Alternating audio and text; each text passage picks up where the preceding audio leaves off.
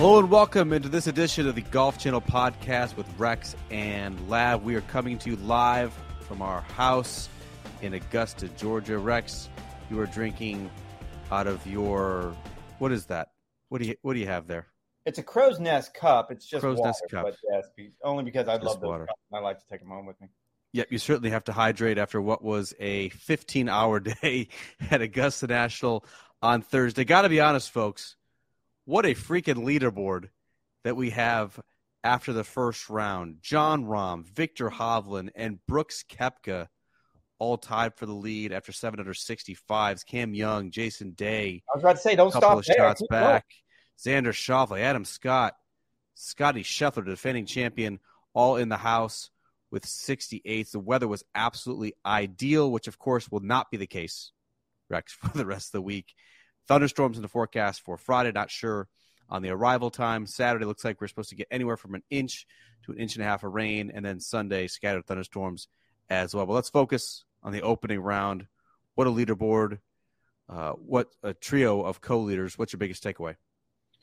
It delivered. As you just pointed out, that leaderboard is pretty impressive. I think you and I sat and watched it all day long, and it just kept getting better as the day went by. There was a moment earlier in the day, I think Patrick Reed was close, Brooks Koepka was making his run, and I saw your eyes light up. The agent of chaos just came alive because you're like, num, just give me all of it. They weren't going to have, there wasn't going to be any fisticuffs at the tournament practice area. Like, no one was going to get into a fight. Where the drama and the conflict is going to unfold is on the leaderboard on the weekend. That's when you're going to have these underlying subplots of the PGA Tour versus Live Golf. We certainly have that, right? Like right now, like Jon Rahm, PGA Tour loyalist, Brooks Koepka. Although I wouldn't say he's been the fiercest defender of Live Golf. He's, Mr. Chill, intends to go with the flow. He has, of course, defected to the rival tour, and we're certainly going to get into Brooks Koepka here in this podcast. To me, this was like the most ideal conditions possible, and there's clear evidence that if you did not perform today, you basically have zero chance to win the Masters. 19 of the past 20 winners, Rex, of the Masters were inside the top 15 after the opening round. And so that is good news for the likes of Jon Rahm, Brooks Koepka, Viktor Hovland, of course, for the co-leaders, Cam Young, Xander Schauffele, Jason Day, Adam Scott, Scotty Scheffler, Jordan Spieth, Colin Morikawa. Not so good news for your boy Rory McIlroy, who mustered an even par 72 on day one. Of course, Tiger Woods, who shot 74. No, and I want to talk about all the leaders. Certainly Viktor Hovland fascinates me because he hit some unbelievable chips today, and as you and I have probably discussed numerous times on this podcast, that we don't believe that's the strongest part of his game. So you have to be just a monsoon of respect for him. Before we move on, though, and here's what I don't understand, and this is going to be being a prisoner of the moment. This is going to be filled with hyperbole. However, I would make an argument that this was probably the most important round of Rory McIlroy's career when you consider that he's only missing the green jacket from the Grand Slam. Most important round of his career. And the only reason he's missing that green jacket is because the most important round of his career was the previous major championship round that he played, the final round at the Old Course, the 150th Open in Oklahoma Golf. He's won an Open. I don't believe that. This is the one that. This is the opening round. Exactly. This is the opening round. And that one he was tied with a 54-hole lead. Why would this be the most important round of his career? You know it better than I do that his problems here have been because he hasn't gotten off to a fast start. We did it this morning on Live From. We went through the stats. We talked about how he is. We've done it every day. We've done it every day. Four consecutive Masters. Now it's 5, in which he is not a broken par in the opening round. Again, hyperbole. I'm guilty of it. Prisoner of the moment. I'm guilty of it. However, how do you stick an earbud in your ear and you do an in-round interview on what is, okay, maybe not the most important, but among the most important of your career as you're walking down the ninth fairway? It made no sense to me. I get it. It's good for the game. He wants to grow the game. He wants to be a company man. By all accounts, Augusta National asked him. He doesn't have a relationship with CBS or ESPN. He doesn't, but he has a relationship with the game. And I think the way Max described it is Augusta National asked, and when Augusta National asked, and Max Homa was the other one that did a walk and talk today during his round, you do what Augusta National wants. And I would imagine it was very, very similar for Rory. I understand all those things, but man, couldn't you have asked, like, hey, any chance we can wait maybe until Saturday for this one just to see how it plays out? Because Thursday, no. If he's going to do a walk and talk, it has to be in the opening round. Do you think that this was among the messages that Dr. Bob Rotella had for Rory McIlroy? We all know that he came into town on Tuesday. They met on Wednesday, giving him some last minute advice. Do you think it was, hey, I'm going to be distracted going down the 9th hole on Thursday? Yeah, that was the message. Let's be loose. Let's be free. Let's give back to the game. Let's give these guys a solid. Are you not suggesting that was part of the message with the good doctor? No, it is not. And look, I sat here in gust for the last 3 days talking about, he's in a better headspace, and coming into this event, it seems like this is as free as he's ever been, and this is still a hurdle. He knows what's up for grabs. It's been a long time. We know the history that he is 8 years now since his last major victory, and that is not a good stat when it comes to trying to complete the career Grand Slam. And the way you get ready for that is you pop an earbud in, walking down the 9th fairway in the middle of a crucial round. Like, I really had a hard time wrapping my mind around that. I mean, to be fair, he did make par the 9th hole. I don't think it served necessarily as a huge distraction. I think the bigger issue is that he just wasn't particularly tidy. He had a couple of misses left, which if you follow Rory McIlroy, like, the left miss is very much not good. He made double on 7 after driving it way left, and he actually needed to make a couple putts down the stretch just to finish at even par. Historically speaking, he has virtually no chance to win this Masters, which is certainly a disappointing fact, right? Like, he came in here in good form, a lot of confidence, deep run in the match play. He won the press conference, as we put it in the previous podcast on Tuesday, saying all the right notes. So I think that was certainly the biggest disappointment of the day. When it comes to Tiger, Rex, it wasn't all that surprising. We had a punch on golfchannel.com that ran Wednesday night into Thursday, in which we were asked Tiger Woods make or miss the cut. I believe all three of us, yourself, myself, and Brentley Roman, staff writer at golfchannel.com, I think we all picked Tiger Woods to make the cut. What was your level of surprise in 1 to 10 of Tiger's opening 74, in which he basically just didn't do anything well? I don't think I had any surprises. And again, I still think he can make the cut. But you thought he was going to make the cut? I still think he can make the cut, simply because of the way this field. How many guys missed the cut here? 20? Like, I mean, it's a very small sliver of the field that actually misses 30, probably 30, 35-ish. All right, so it's an 88-man field. 86-man field after the withdrawals today. So it's a very small sliver. You're starting to deal with percentages here. And I do believe that if he shoots something, let's say he shoots 1 or 2 under par tomorrow, I do think he makes the cut. I will He's T54, Rex, after the opening round. Well, so yeah, he's right there on the edge. He needs a decent round. I will say this, and we kind of brought this up tonight on Live From. It's painful to watch him hit some shots around this golf course. And I'm sure we addressed this last year. Of all the places he can play, this is the Grand Slam Challenge that's going to be the hardest for him going forward. And I'm sure in his mind, mentally, he thinks to himself, it's Augusta National. I'm a 5-time winner. I've done special and magnificent things on that golf course. I can continue to do that. But given his physical limitations now and the way he limps around the golf course, you and I watched him hit a shot today where I thought he might go down in a heap. Like, when he has a downhill lie, it's painful to watch. It's worrying to watch, to be honest with you. And we go back to the idea that if he's on a flat lie and he doesn't have to walk, man, he still has the power, and it's still a work of art, and he's still fun to watch. But there aren't any flat lies outside of the tee boxes on this golf course. I just feel like the degree of difficulty for him on this golf course is higher than anywhere else right now. I think you're referring to the shot that Tiger had for his approach into number 9, where, I mean, it was a crazy squat. Like, it looked like he was a catcher, like lining up for the high fastball in the corner. Like, it was very awkward. He ended up flaring it out to the right. It was just, he didn't hit his irons particularly close. And obviously Tiger was a hallmark of his career. The reason why he has 5 green jackets is he is arguably the best iron player of all time, and he just wasn't sharp. I don't know how much you can attribute that to the pain that's coursing through his body. I don't know how much you can attribute to that, to lack of preparation. I mean, he had just 18 holes of practice at Augusta National. Did not feel well enough over the previous 2 months to make his scouting trip to Augusta National. I think he's a little bit more broken. I think he's ailing more than he is letting on. He says he's in constant pain, and obviously you can see the grimaces on his face that is the case. But I think the lack of prep time, the lack of on-site practice suggests that he is feeling actually even worse than he says he is. I feel like we completely buried the lead. And look, I wanted to get to Rory. You wanted to get to Tiger. Jon Rahm 4-putted the first hole. And he went on to play. And made 9 more birdies. And played the rest of the way 9 under par. But that's impressive. And it's Jon Rahm being Jon Rahm. And I don't think either one of us are particularly surprised because we knew it was going to come down to the big three this week, just the way they've been playing.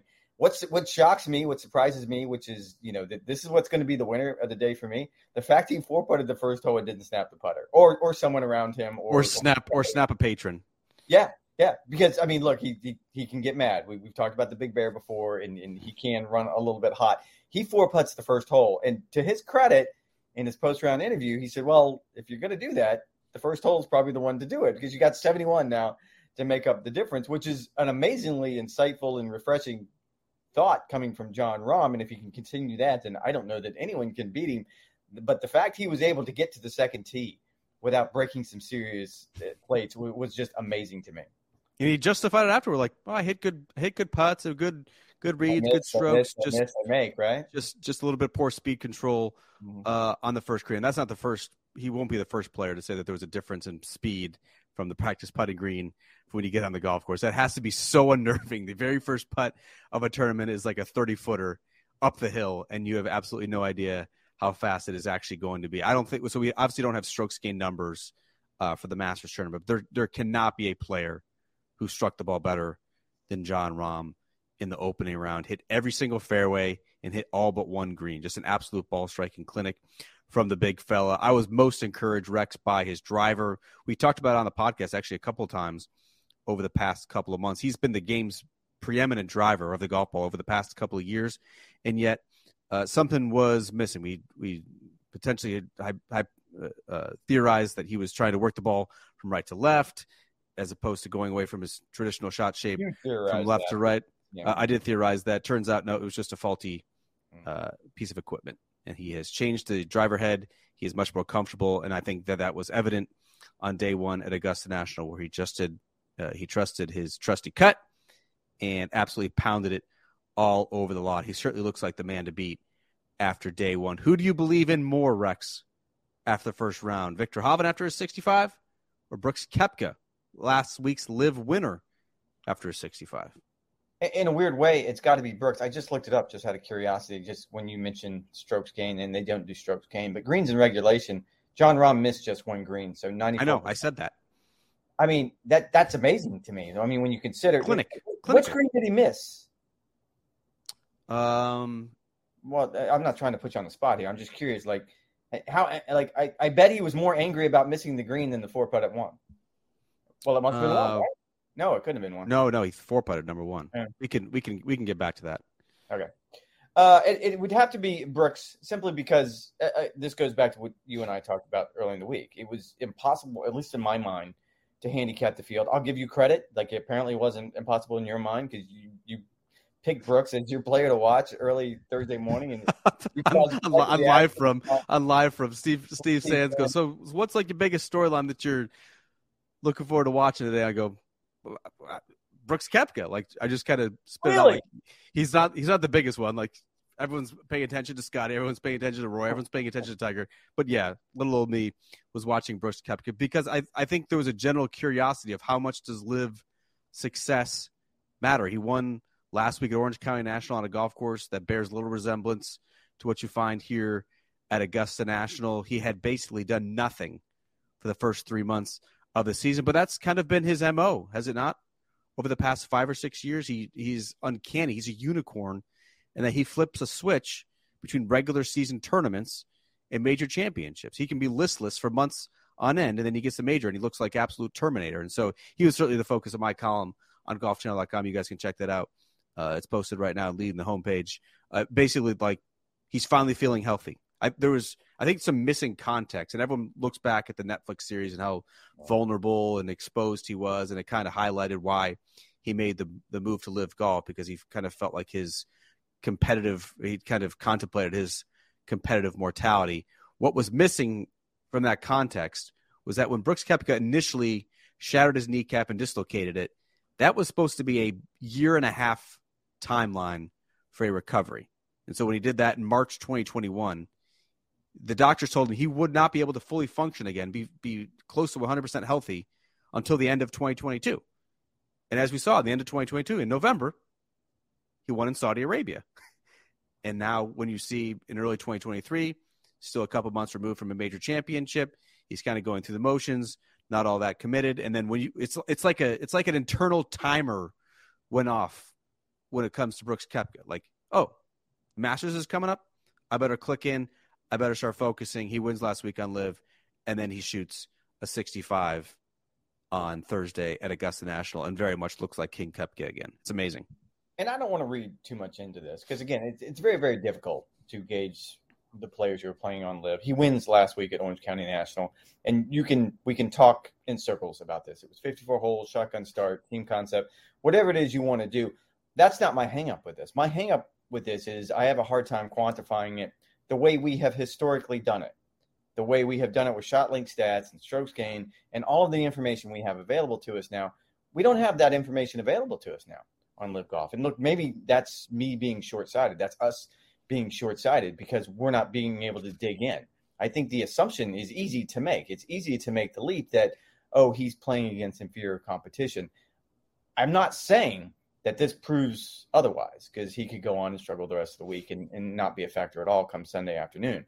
But to your point, if he does find a way to flip that switch, to become that major monster that we know he can become when it comes to these events that matter the most to him, then you certainly have to start looking at those events, at least in my mind, in a different light because you're not going to be able to dismiss them so easy. It's like suddenly it's not so easy to dismiss the 54 holes and the shotgun start and everything else that goes into it because there was something to be said for he won last week and came into this week with some sort of form. I talked to his dad, Bob Koepka, this morning on the range, and to your point about the injury, we were having essentially the same conversation. I was telling him like the struggles that I was having sort of trying to figure out how the Live guys slotted in. And I said, one of the things that everyone wanted to point out, well, you don't play the same schedule now leading up to the Masters and the other majors. And Bob pointed out that that was probably a good thing for Brooks because it allowed him to become healthy. When if he was still playing a PGA Tour schedule, if he was still playing those normal events, he was probably going to press. He was probably going to do what almost every other tour player does and continue to try to play his way through it and was only going to make it worse. Whereas in this new reality, in his world on Live Golf, he essentially was kind of forced to take time off and he got healthy. And this is the version we have now. Yeah. Absolute biggest difference, his caddy Ricky Elliott told me, is that he's fully healthy, fully confident, and he is now gunning for the green jacket. There was a weird thing, Rex. I do want to point it out, and Brentley, who's sitting next to you. Hi, Brentley. How are you, pal? He pointed this out on the ride home tonight, that I can't remember the first day of a major that there were so many social media controversies generated. I mean, we had an issue with Ricky Elliott, which Augusta National looked at and decided there was no violation whatsoever. There was something that happened with Colin Morikawa that apparently didn't happen. That it was a bit of an editing thing to the. I've never been involved with a major where there were so many things that happened on day one that you essentially had to wait for an official statement to move on. It was fascinating. Is that just not the media world we live in 2023, where people get up in arms about what happened to be either careless accusations or something that is not as it appears? Yeah, absolutely. I mean, it's a testament to where we are as certainly a media, but maybe as a society. I'll give you that simply because, and look, you and I got caught up with it probably just like everyone else. We're in the middle of it, and we're watching social media like everyone else. And oh, look, Ricky Elliott apparently said 5-iron, and he was motioning towards Gary Woodland's caddy at the time. It was funny because I was trying to our bosses at Golf Channel wanted me to find out exactly what the rule was and what the punishment would have been had it's a 2-shot penalty, isn't it? Well, it is. So it's rule 10.2. It's advice, essentially, is what it is. And it would have been a 2-shot penalty for Brooks because his caddy, Ricky Elliott, gave it away. However, it could have been a 2-shot penalty for Gary Woodland as well if his caddy, Butchie, had asked for the information. So it could have gone either way. But the caddy I had actually called to get some information about it pointed out that on every tee box at a PGA Tour event, specifically a par 3, if his man's hitting an 8-iron, he will flash the 8-iron symbol, which is 3 fingers. And he goes, anyone can see it. You can see it on TV. The other players can see it. The other caddies can see it. In this particular case, he felt like he was doing the exact same thing, that Ricky was telling someone it was a 5-iron, but he was 100% positive he wasn't telling Gary Woodland's caddy it was a 5-iron. According to Augusta National, quote, all involved were adamant that no advice was given or requested. I've seen the video clip. I'm sure everyone who's listening to this podcast has seen the video clip. We do not know if a spotter was in the vicinity. It certainly seems like that. And Gary Woodland's caddy could have simply been turning around and saw that signal as well and proceeded thusly. Rex, what's your biggest storyline as we wrap up this podcast? These are supposed to be mini podcasts. We're supposed to keep them between 15 and 20 minutes. We're now at the 20-minute mark. Real quickly, what are we looking forward to on Friday besides potentially eating a whole lot of sandwiches during a weather delay? Because you're so good at rapping when the producer tells you to rap, because that's your forte. That was your idea to dig into the controversy. It wasn't mine. No, I felt like it needed to be addressed. A couple things. One, I mean, of course, Brooks Koepka is going to be the conversation. Because, look, whether or not, if Sergio Garcia likes it or not, it is part of the narrative this week, and it's a huge part of the narrative. So I want to see if Brooks. He's playing in the morning. That could be a significant advantage, getting in however many holes he can, presumably in calmer conditions before the storm blows through. Potentially guys have to play through that in the afternoon. Maybe there's a stoppage of play, whatever the case may be. Brooks Koepka could very well get in a second round and then sits around and watches the carnage. So that would be one. The other, does Rory rebound? I mean, he needs something clearly in the mid-60s to have any chance at all tomorrow. So that's what I'm watching. What are you watching? Exactly that. I'm watching exactly that. Nothing Brooks Koepka in the morning. Can Jon Rahm continue the fine play? Viktor Hovland is going to have to chip to win this Masters. He did today. He hit some great chips today. He did. And the greens are softer than anticipated. I think, actually, the storms that are projected to roll through, even if they have sub-air, it's going to be softer. It's going to be a little bit easier for chipping and pitching around the green. I think that works significantly in his favor. Keep in mind, Rex, the last major championship that was played, Viktor Hovland was the 54-hole co-leader at St. Andrews with Rory McIlroy. Had a forgettable Sunday. He said his game is markedly different, markedly better than he was at that time when he had a chance to win a major championship. So I'll be curious to see if he learns any lessons from that final round, whether they're applied to the second round and beyond at Augusta National. All right. Thank you guys for listening to this edition of the Golf Channel podcast with Rex and Lav. Make sure to check us out on Live From on Friday morning. Make sure to read all of our stuff, including Brentley Romines, on golfchannel.com. We'll talk to you on Friday night. At some point, we'll put a bow on the second round of the Masters. Weather permitting, of course.